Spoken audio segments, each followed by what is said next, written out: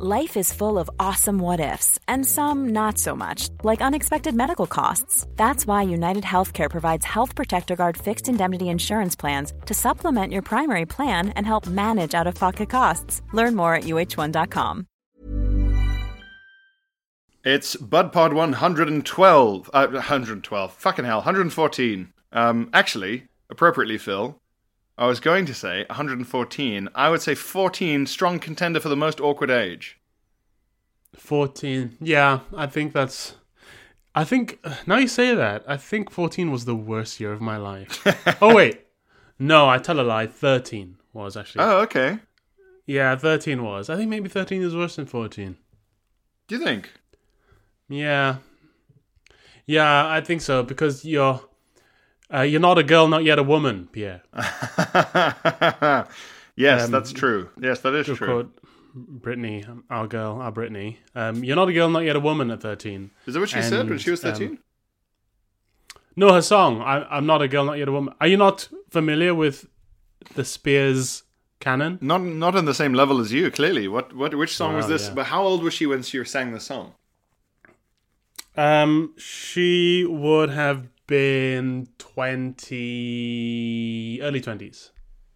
Okay, that's less creepy. Fine. Because she was a Disney kid or whatever, Mickey Mouse Club. She was a Disney kid. She was missing Mickey Mouse Club. Yeah. I watched the BBC documentary about her and the controversy around, like, who owns her estate currently. Yes, Free Britney is the whole thing, isn't it? Yeah, yeah. And you know what? She made some absolute bangers. Listening to those songs, I was like, shit, I think she's basically David Bowie, actually. Do you think so?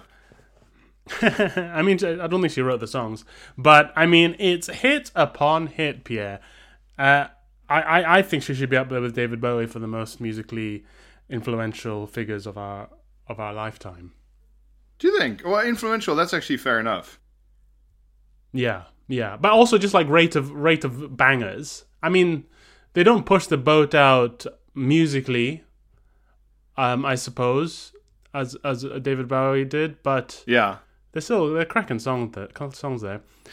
I guess... But yeah, I mean, she wanted to be like a star when she was a kid, and her mum was one of these parents who would like take her to pageants and say, "My girl's gonna be a star," and it worked too well, maybe. Yeah, well, yeah, all those pageants and stuff are deeply, deeply concerning, I'd say. Very American. I'd be so disappointed if those pageants weren't literally just all FBI sting operations. All to catch a predator. We catch like 12 predators per event. It's the most efficient.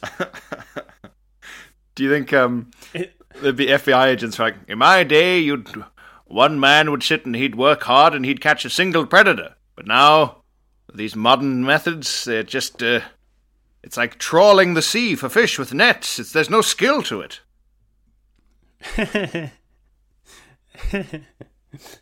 Yeah, I wonder how many they can get in one sting operation. How many predators they can catch in one sting operation.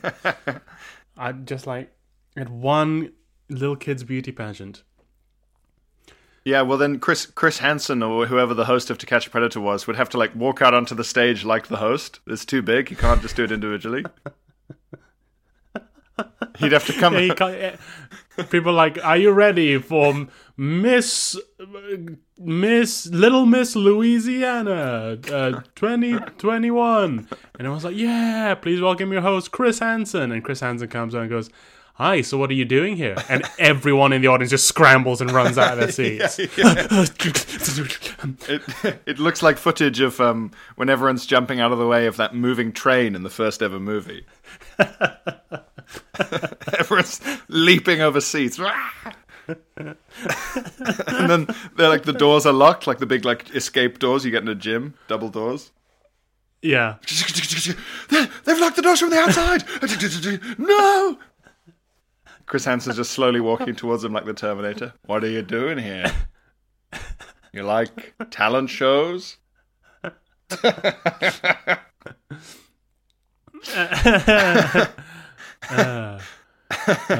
Yeah, that would be good. If you're a nonce, then Chris Hansen is the Terminator, I suppose. I guess so. Yeah. I guess he's your worst nightmare. Yeah. I wonder if they do fear I didn't know his him. name. I didn't know his name was Chris Hansen. What a life he has. I'm the guy. Yeah, what does he say at dinner parties? I'm the pedo catching guy. Yeah. Yeah, I turn it into entertainment. Yeah, I make it fun. Oh gosh. Do you think when he's in a bar, people buy him drinks?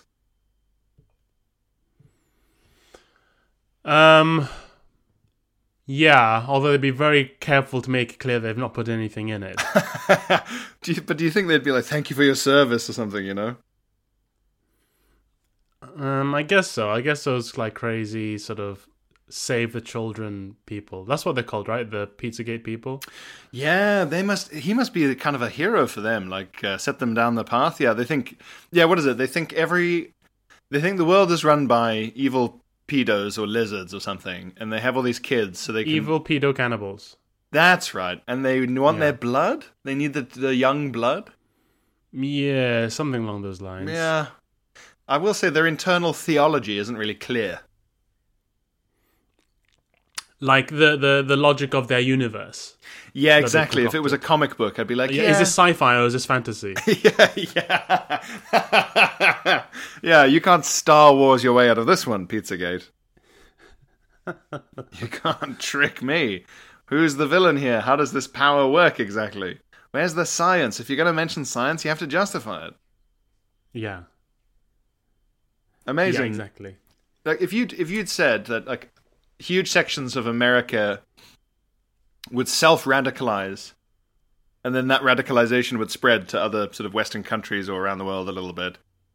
I like that in itself is not so crazy. And if you'd said, "Oh, it was to do with being very right-wing or very," I go, yeah, that all tracks. I can imagine that happening, sure. But if you'd said it was to do with pedo cannibal, like they need their blood because it makes them more powerful, and I really would not have bet on that. I mean, there's something sort of beautiful about it in that because of the internet, we found out that there are equally fucking insane people in every country, of all creeds and cultures, of all races and beliefs. They are just all fucking... There are millions of nutters who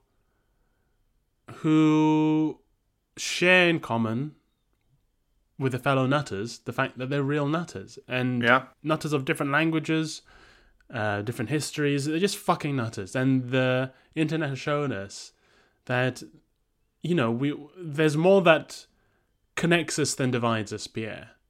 That is true. That is true. For some people, that is being fucking nuts.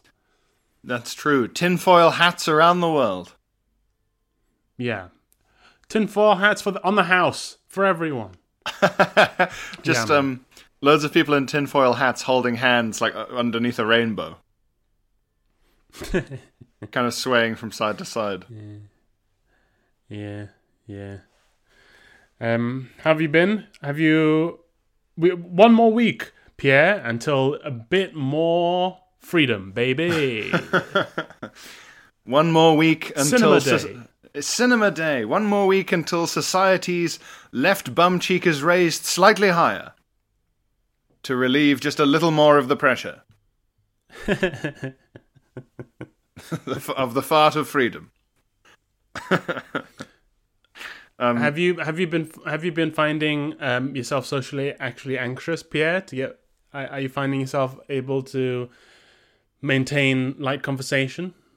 Have you forgotten the skill? I'm a little rusty. I haven't found myself socially anxious so much as anxious when, remembering what it's like to be in a crowd is weird. More than a few people. Just thinking about it. Yeah, of course. More than a few people in a tube carriage, and you sort of think, oof. I feel like my object permanence with regards to people has been reset. You know, like how children below a certain age, once you take something out of sight to them, it doesn't exist anymore. Peekaboo. I feel that way with... Peekaboo, exactly. I feel that way with people now. I feel like I might have people peekaboo. And you know what I mean? So I think having more than 6 people in a room, I'd be like, I wouldn't be able to keep track. Yeah.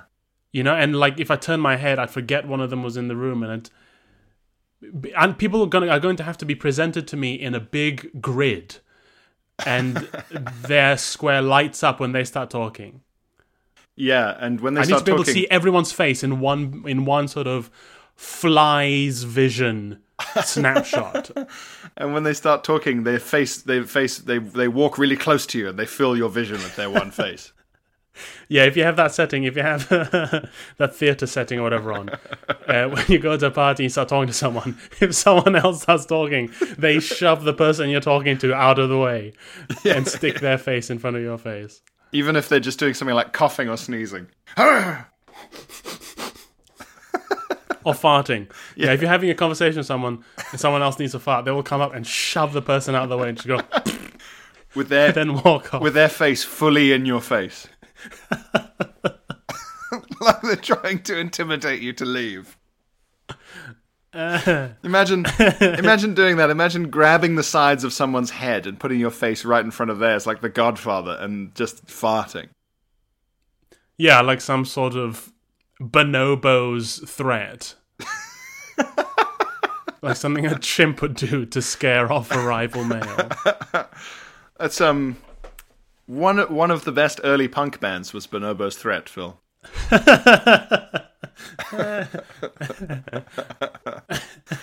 They invented the whole smashing your instruments thing, but then they also threw their feces because of the name, and people hated it.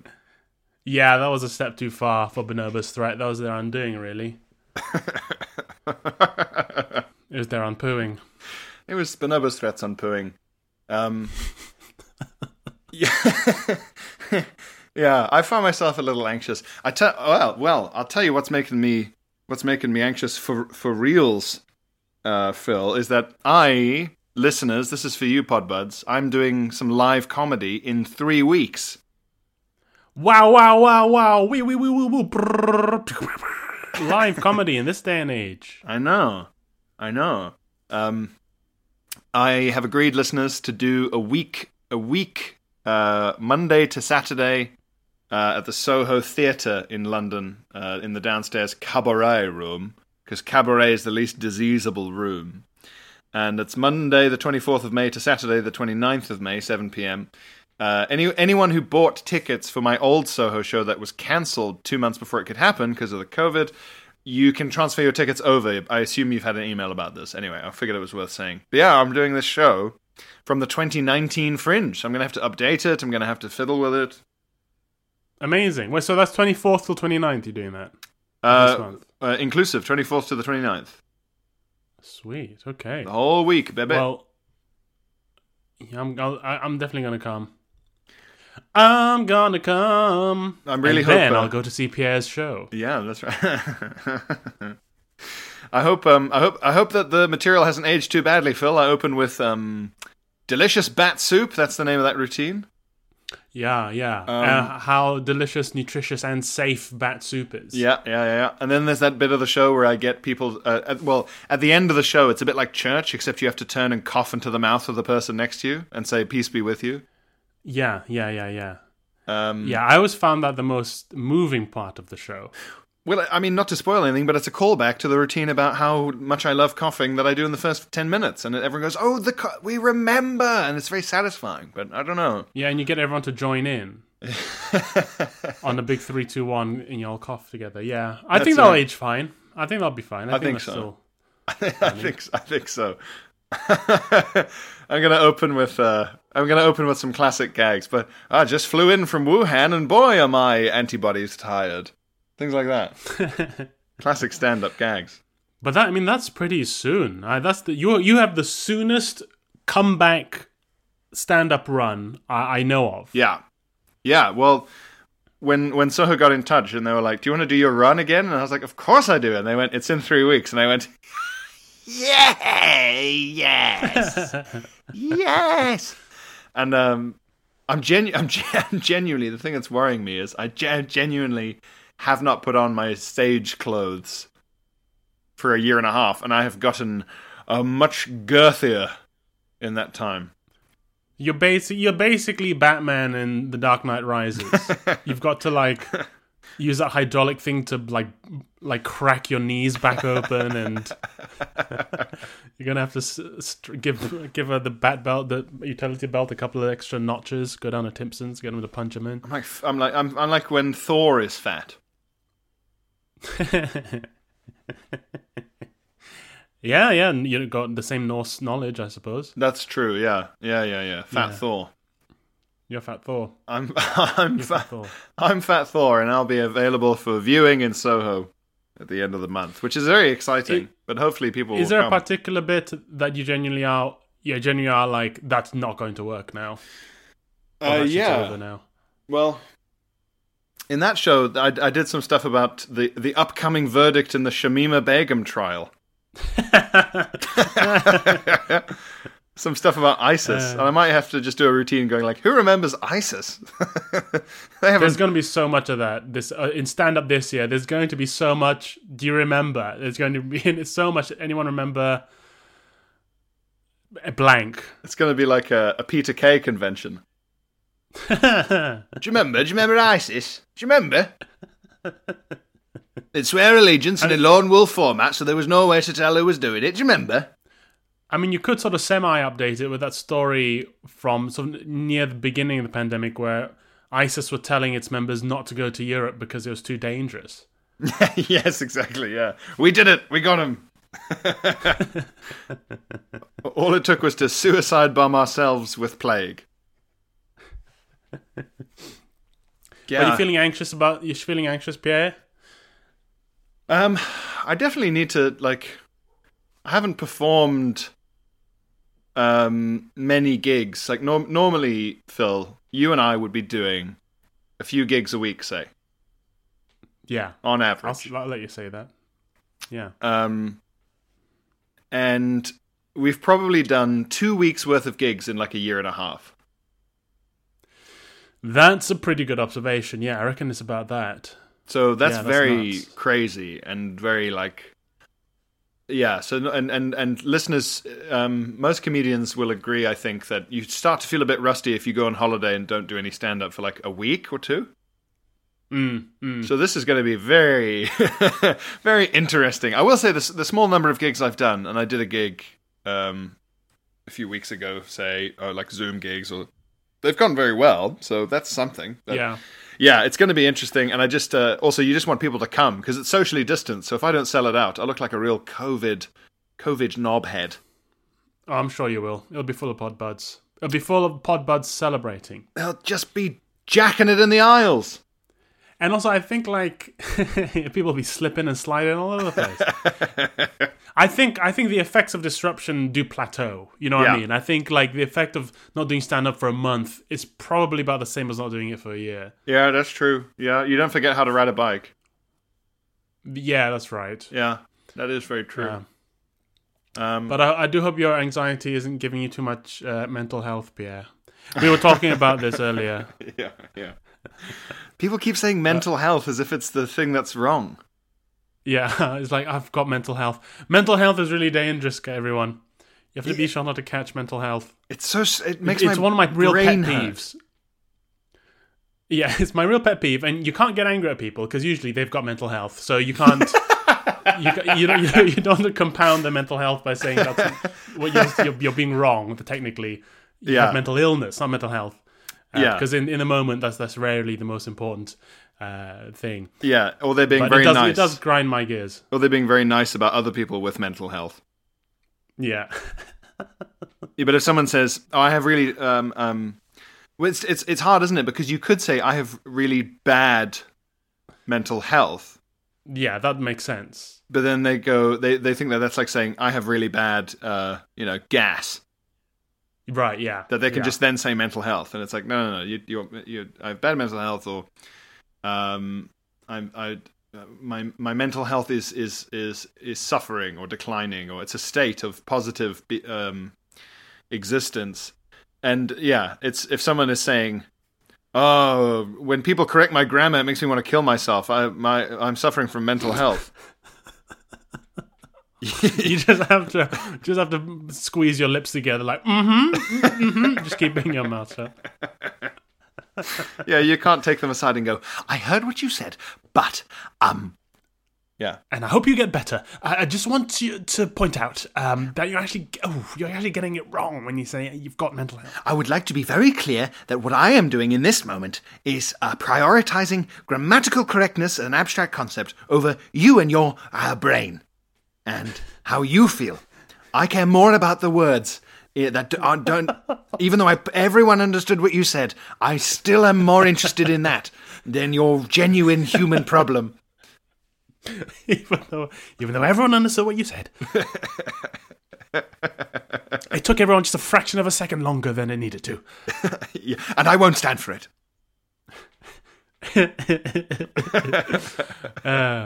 But yeah, well, I hope your upcoming Soho run isn't giving you too much mental health, Pierre. I think if I'm lucky and it all goes well and lots of people come, which I hope they do, I will get some really good mental health from it, and I won't just get mental health. I'll get good mental health. Yeah. Mental healthy. You'll get mental healthy. I'll get mental healthy. Well, I'm going to have to get mentally healthy to fit my fat arse into my trousers. Has it really got that bad? Oh boy, yeah. So I've got stand up about this, but when I get fat, it's like the whole body, like evenly, like when you enlarge a picture in Photoshop. Yeah. Or like when I don't know if you ever played like SmackDown or Raw. Yeah. The WWE video games. But if you create your own character and you just like slide the weight scale to the right, it all just expands at the same rate. Exactly. That's exactly what I do. The legs, the arms, the head. Yeah. So that's exactly my body is a character designer body. Yeah. But what that means is, like, you know how sometimes you see those guys in their 50s and they have a big old beer belly, but they're still wearing the skinny jeans they wore when they were in their 20s? Yeah. So I can't do that, because it's the whole thing. So everything, all the clothes have to change, or none of them do. Whereas if you get fat in one place, you can kind of go, okay, I need a new shirt, but the trousers are fine, or whatever. But that's but my you have issue. to get a full new wardrobe. Yeah, so I'm trying to. I'm worried about that, and I'm too. I don't even want to try the trousers on now, in case it gives me mental health. I don't, because it really would give me mental health. To be fair, if I try them on now, and it's like essentially it's like trying to put a sock on my whole leg, then I will be upset with myself. Yeah. So I'm worried about that, and so as a result, my stage clothes, my suit trousers and my jacket and my shirt, and they're in a suit carrier bag that I last used, in the West End with Frank Skinner, and they're just in my cupboard like the Telltale Heart, just waiting for me, the Challenger. Yeah. Come, Pierre. Remember us. Squeeze Let us. Give you a hug. Squeeze us onto your ham-like body. Yes, like we are cotton condoms. Yes. like a diver's wetsuit, a very formal wetsuit. Oh yeah, so that's exciting though. That's exciting. It's exciting. It's an exciting mixture of can he, will we? Can he, will we? Can he, will we? Life is full of awesome what-ifs, and some not so much, like unexpected medical costs. That's why United Healthcare provides Health Protector Guard fixed indemnity insurance plans to supplement your primary plan and help manage out-of-pocket costs. Learn more at uh1.com. There's never been a faster or easier way to start your weight loss journey than with PlushCare. PlushCare accepts most insurance plans and gives you online access to board-certified physicians who can prescribe FDA-approved weight loss medications like Wegovy and Zepbound for those who qualify. Take charge of your health and speak with a board-certified physician about a weight loss plan that's right for you. Get started today at plushcare.com/weight-loss. That's plushcare.com/weight-loss. plushcare.com/weight-loss. Yeah. It's interesting to watch the gradual easing lockdown, and sort of as I expected, it's not the single great hurrah. It's all just sort of slow and bit by bit, and people would have wanted like a VE day, Yeah, but it's not going to happen unless like there's one day next year where everyone decides to have an extra New Year's or something. Yeah. Yes. Yeah, God. Yeah, I mean, it's gonna be, maybe summer is gonna be like the fucking fall of Rome. People are just gonna go insane. Do you think this will change the British social character in some way? No, I don't. This is people keep going. I wonder how this will change society. We're going to have a better appreciation for the social services and the people who look after us. And no, we won't. Maybe for like a year, people will say, "Remember what the nurses and the doctors did?" But we'll go back. People always go back. We always go back. We don't change. People don't change. So that's why when people are talking about the new normal, I'm like, no, we're the second we can go back, we will.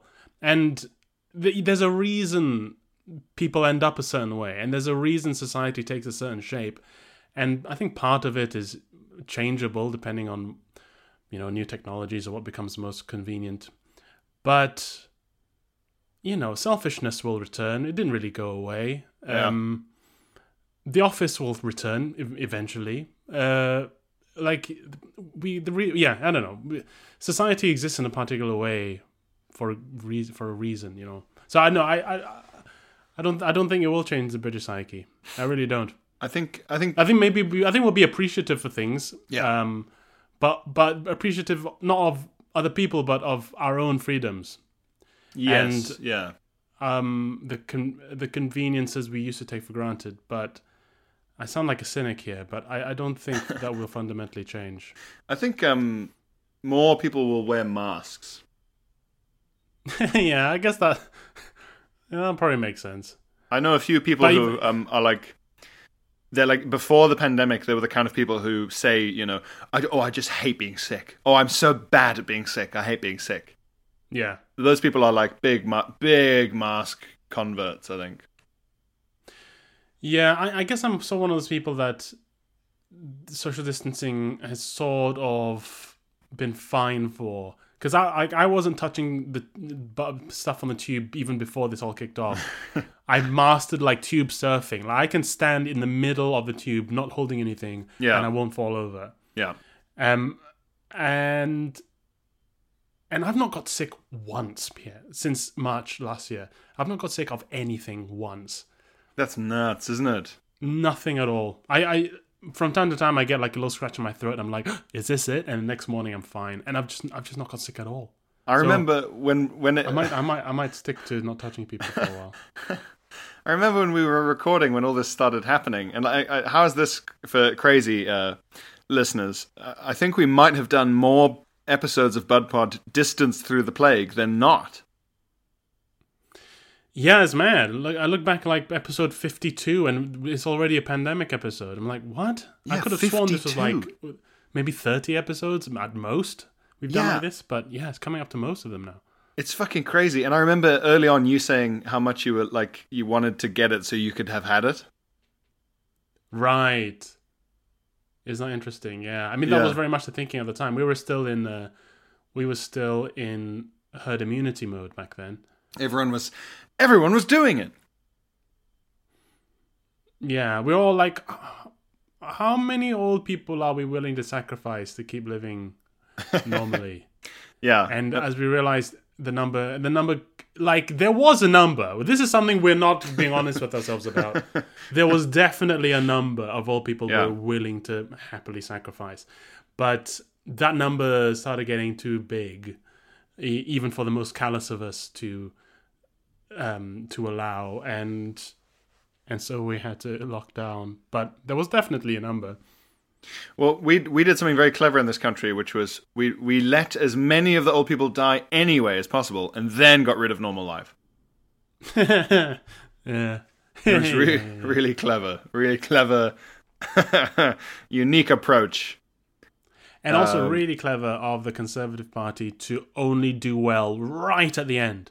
Because it seems that I'm not the only one who has been reading Daniel Kahneman's Thinking Fast and Slow, Pierre. Because one of the lessons is the peak end rule. And that is about how what you remember of an experience is the most intense moment, the peak, and how it ended. And it's an average between the two. And because the Tories, with the vaccination program, have ended very well, presuming this is the end. Yeah. People are likely to remember, to actually think of them quite positively, as has been borne out in the recent council elections. That's true. Yeah. We've we've got the trouble of, as you say, the vaccine boost, a booster jab. Mm-hmm. They've got a booster jab from the voters. Right, yeah. They've got their second jab. Yeah, they've been given immunity. The Tory government has been given immunity from the opposition for another fucking year or whatever. Till next winter, yeah. Till the opposition can mutate into a form that can bypass this immunity. Yes. Actually quite a good analogy. I like this. It is, yeah. When will Labour find its escape variant leader? Yeah. When will Labour finally choose a leader with an extended protein spike? Capable of penetrating the outer cells of a Tory majority.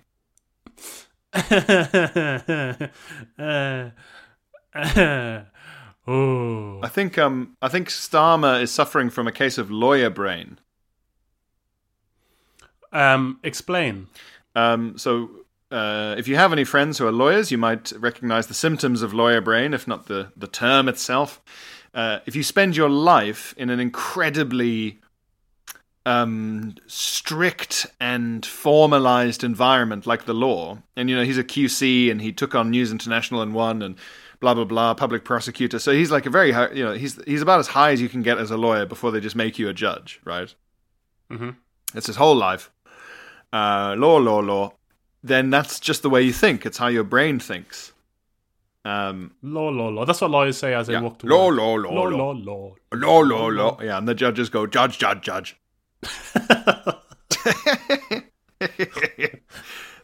And the witness is, the defendant, crime.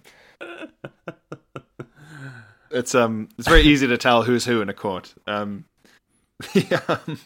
So he's got lawyer brain, and in court or in the law, if you say something reckless or that you can't prove, you get disbarred or fired or you go to jail.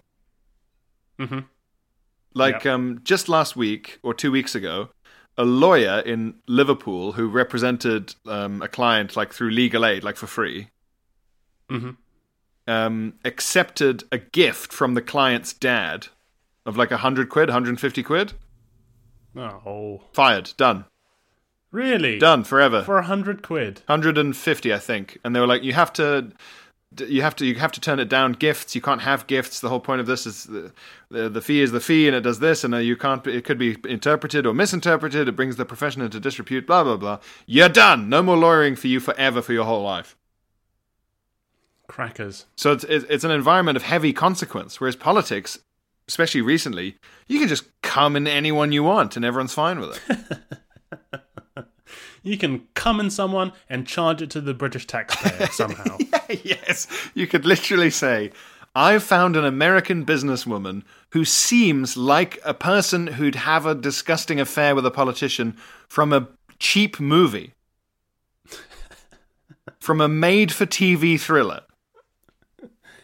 She's very sort of sassy and sort of kind of bimbo-y, and I'm going to fuck her on a private jet and right before the Olympic ceremony as well, and no one's going to do a damn thing about it, and I'm going to give her 100 grand.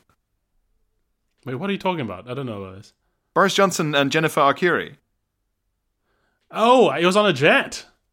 I think they flew on a private jet on business trips together. That's pretty badass, actually. I mean, there were other people on the jet. I'm not saying they fucked in a jet. Again, I must be careful because of the law. I have to be more careful than the Prime Minister's actual corruption. Isn't that funny? Yeah. On this podcast. Yeah. I gave her $100,000, It's enough to make you mental health, Pierre. it's enough to give you mental health. It's really... the state of this country, it's enough to give you mental health. Nothing gives me more mental health than Boris Johnson, I think. He drives me fucking mental health, that guy. But it's amazing. Like, she's come out and said that she was riding his whatever his dick Whoa. looks like on the couch in their house, or Right. maybe it was in her flat. Hours before, he was at the Olympics opening ceremony as the mayor of London, sat between Princess Margaret and his wife. What a day. What a fucking house of cards existence he's built for himself. Yeah, but he's done it. He's bloody done it. He's gone out there and he's lived the life we all secretly want to live. Do you think that's why people keep voting for him? Or do you think it's just rising property prices in northeastern regional areas? He's the Adam Sandler of politics. He's the Sandman.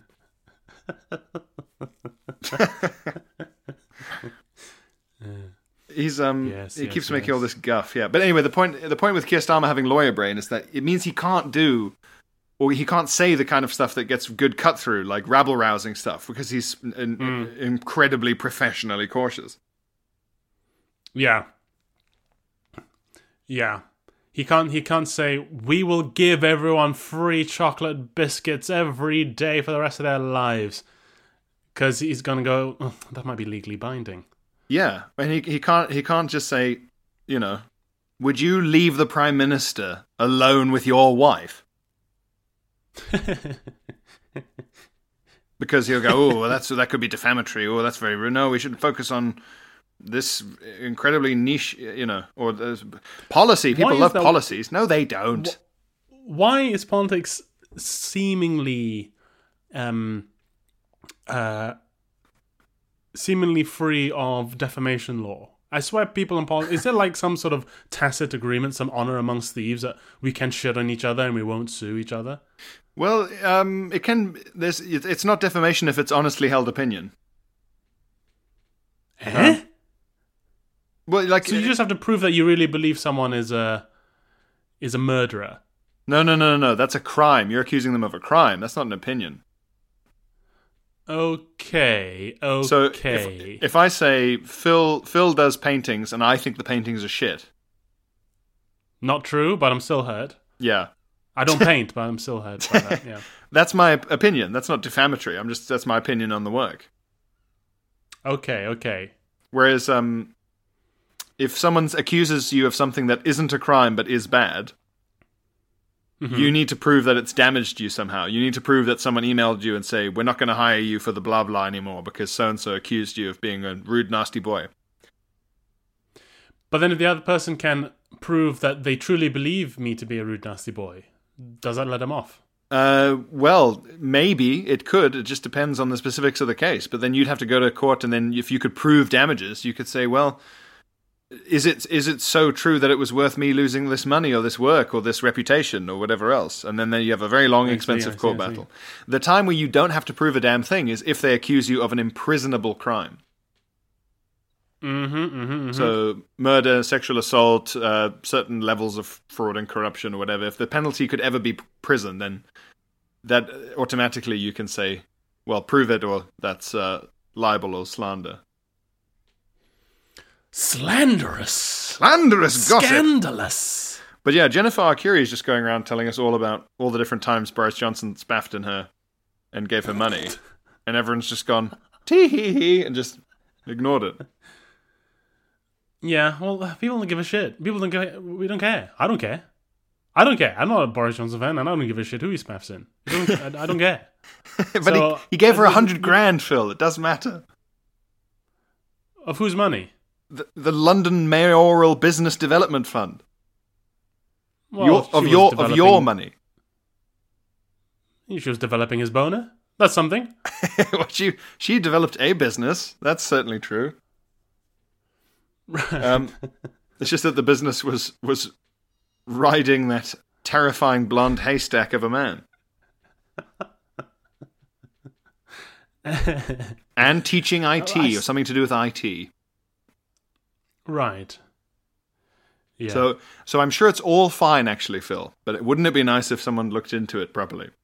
Or cared. But they don't. I mean, people barely cared about Prince Andrew. People just went, "Did you go to Pedo Island?" And he went, "Yeah." And everyone went, "Oh, that's terrible." Anyway. I wonder what people care about now. It's an interesting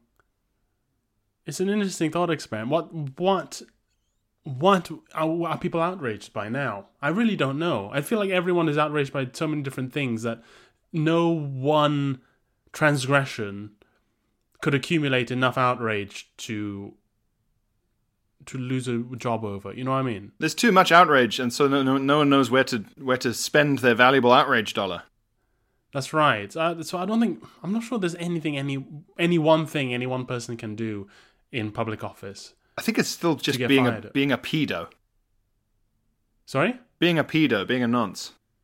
Yeah, that's probably it. The Milo Yiannopoulos rule. Yeah. Making a bunch of seemingly pro-pedophilia points. Sort of vaguely saying that you think it's okay for much older priests to be extremely friendly with 14-year-old boys, and then even the far right will say, "Okay, no." Okay, no. Yeah.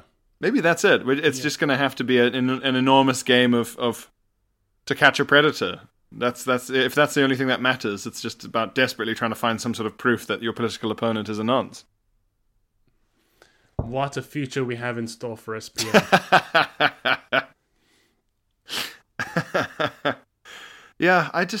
Having an affair? No, well...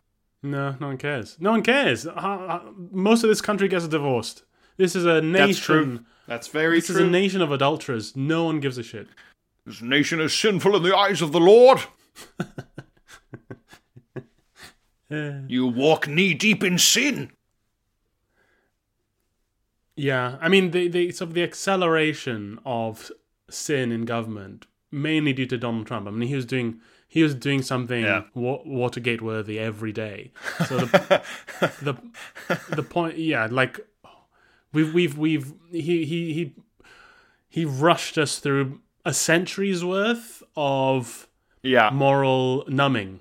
That's true. That's a very good point. I'd like when you said the acceleration of sin. First of all, excellent Christian rock band, The Acceleration of Sin. Really good, even for a Christian rock band. But I just love the idea. They were a bit. They pushed the boat out a little because they were coming at it from the point of maybe being a bit pro sin. Yeah, well, I think they got a lot of credit because the reason that they were so good at getting the attention of young people is that they didn't pretend that the sinning wasn't attractive. Yeah, they didn't want to patronize the youth by pretending that sinning wasn't fun. Sinning is fun. That's what makes it hard to avoid. Yeah, and the young Christians really appreciated that candor. That's it, which they don't get from any other part of the church institution. Well, that's it. And as with all Christian rock, nothing more unnerving than seeing a bunch of young men dressed like Blink 182 in a big group prayer. Really odd. Extremely strange. Do you know that story about what's it called? The Clown Posse. Insane Clown Posse? Insane Clown Posse. Yeah. And they came out and admitted to everyone that they were hardcore Christians and all their music had been for the Lord. And all these fans were like, what? So funny. I like the idea that the Insane Clown Posse were like, the clue's in the name. What? Like, yeah, it's all in there. It's all in there. Don't pretend you didn't notice. The clown band were Christian the whole time. I when you're saying acceleration of sin, I like the idea of like a vicar standing in front of a big graph labeled sin, and it's going up like a stock, and he's tapping it with a pointer and going. This is bad. We don't want this. We want this, and he points it pointing down. We want that, but currently it's doing this. And it's going up.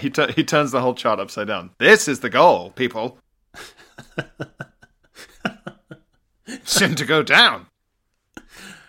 Uh, What I'm proposing is a deceleration of sin.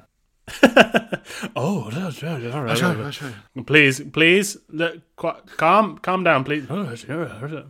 Everyone, Please, brothers. Decelerate. A monk standing up. How do you propose such a thing? But it's funny that the acceleration of sin, as propagated by someone like Trump, has coincided with the acceleration of a kind of focused moral outrage in woke culture. Yeah. You know what I mean? But there's more sin and more fury at the sin. But their grievances have become so specific and focused and in and of themselves tribal. They split up like the church and the woke movement so that everyone has broadly similar but slightly different belief systems. And these differences are more important than the similarities. So the small differences they have in belief over the rights of various minority groups make them hate each other. And so... The new moral outrage is so fragmented now that there's nothing we can all get behind as a single group.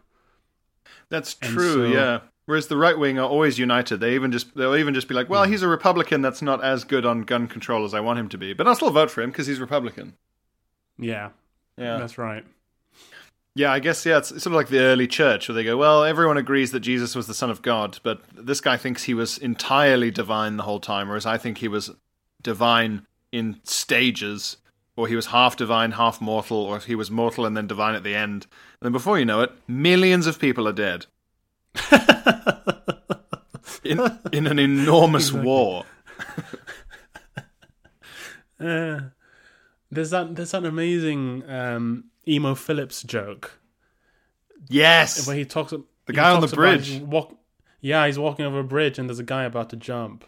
Do you remember it? I can't quite remember the wording of it. Yeah, so he says, there's a guy about to kill himself on a bridge and he walks up to him and says, hey, don't kill yourself. You have so much to live for. And the guy says, no, I don't. And he says like, hey, come on, don't you can't kill yourself. Don't you believe in God, And the guy says, of course I believe in God. And then basically he goes, well, are you a Christian? Yes, I'm a Christian.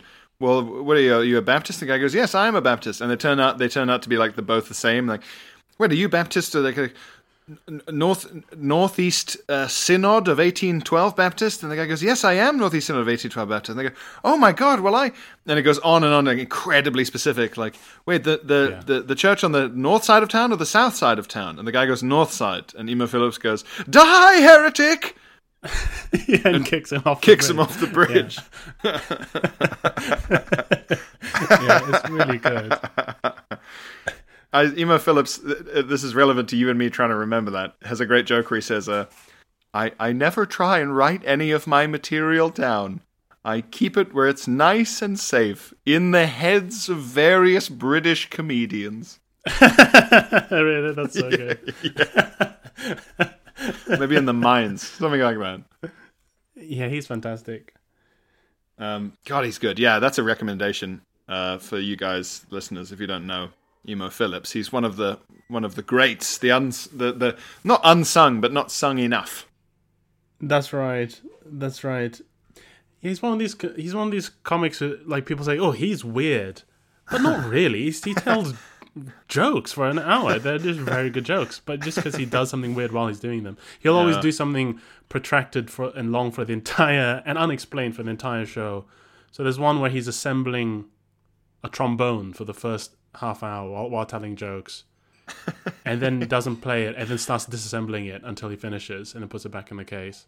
And when I saw him live in Edinburgh, he was just slowly throughout the whole hour, just slowly pulling a pair of trousers out of his trousers.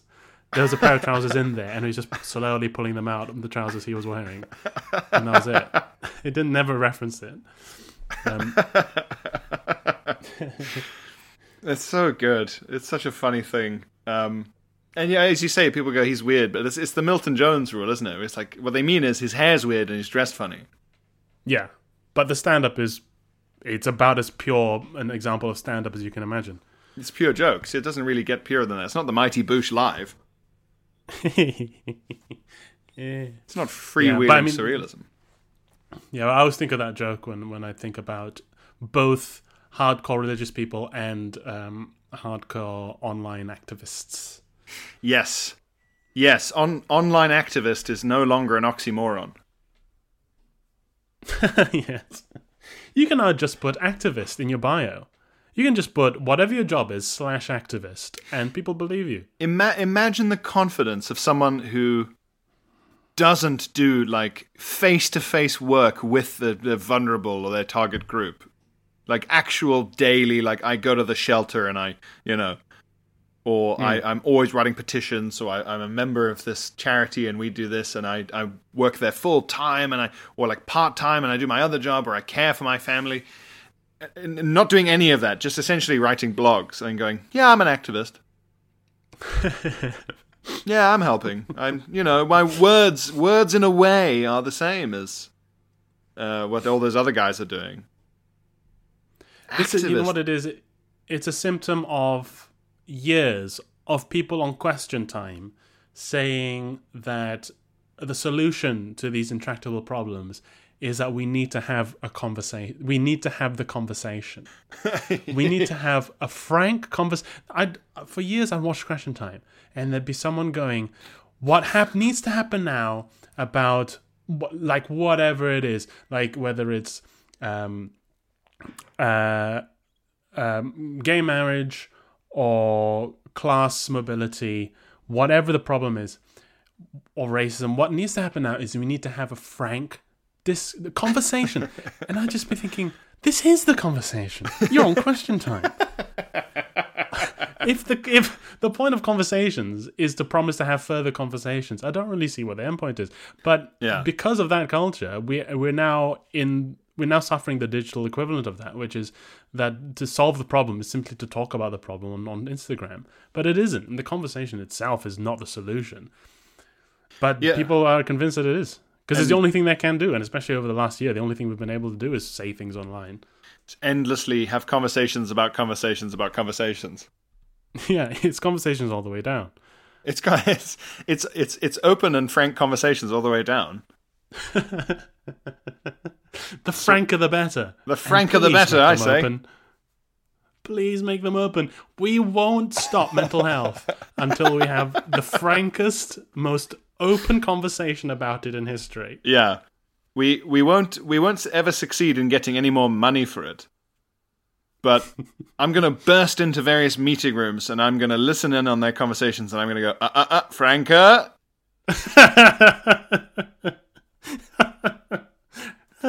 When I come back after my lunch break, I want to hear this conversation. And you should all be ashamed of how unfrank this is. This is the least frank thing I've ever heard in my life. You there, be frank. Oh, excuse me. You, what's your name, boy? How long you been here? Go on, be frank for me. When I get back after my meeting, I want a whole lot more frankness in this room, and if there's not, then frankly, you can all get out.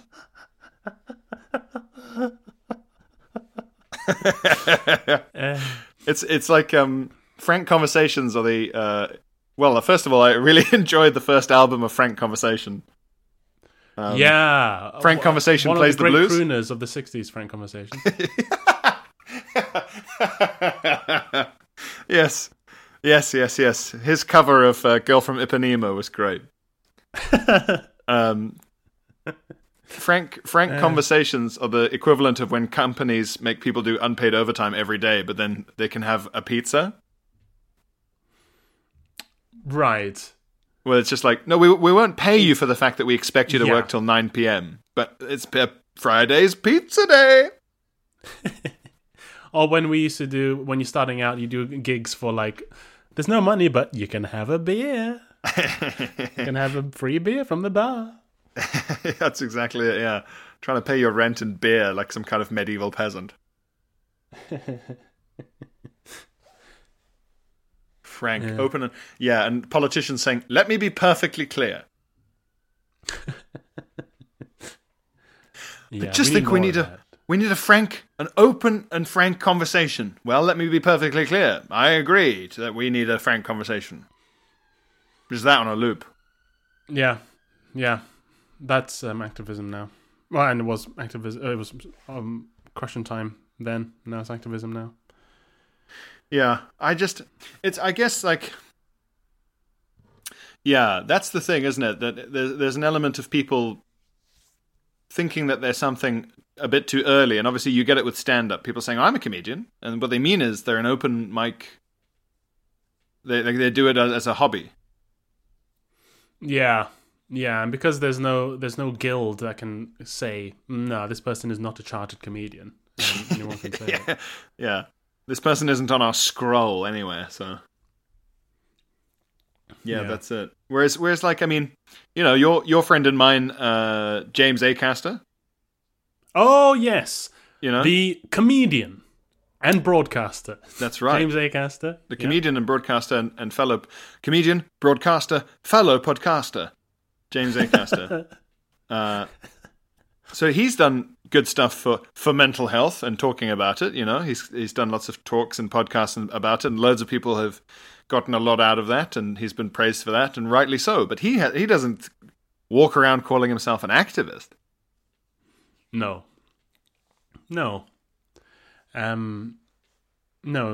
exactly. And I mean, it's not something to. It's not a job. It's not a job to be an activist. It's not even an occupation. It's a hobby at best. Well, unless you work for a charity. You're going to call yourself. But then would you call yourself a charity worker instead of an activist? If you worked in a charity, you would, yeah. I would also. I'd see, like, even now I'm realizing that the word's kind of lost all meaning in my head. It just kind of means this is something I talk about a lot.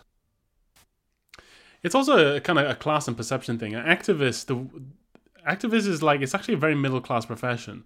And saying that I'm a charity worker, it doesn't have the glitz that an activist has. I'm just for my own curiosity, I went on Google and I typed in define activist.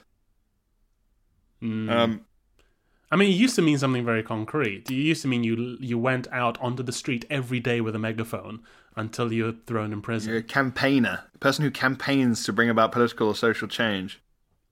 Oh, is that, yeah. But then where's the campaign? It's like a blog, it's not a campaign. It's quite funny. Under people also ask, what activist means? I love those automatic questions that have somehow... How have, like, the most grammatically incorrect formations of these questions become the suggested questions on Google? How many times have people mistyped this question that Google has gone, this must be the correct form of this question? Yeah. How many? What means activist? How many grandma cavemen went, what activist means? Hey, you go out, you hunt. No grandma, me no hunt, me activist. What activist means? A baffled grandma caveman.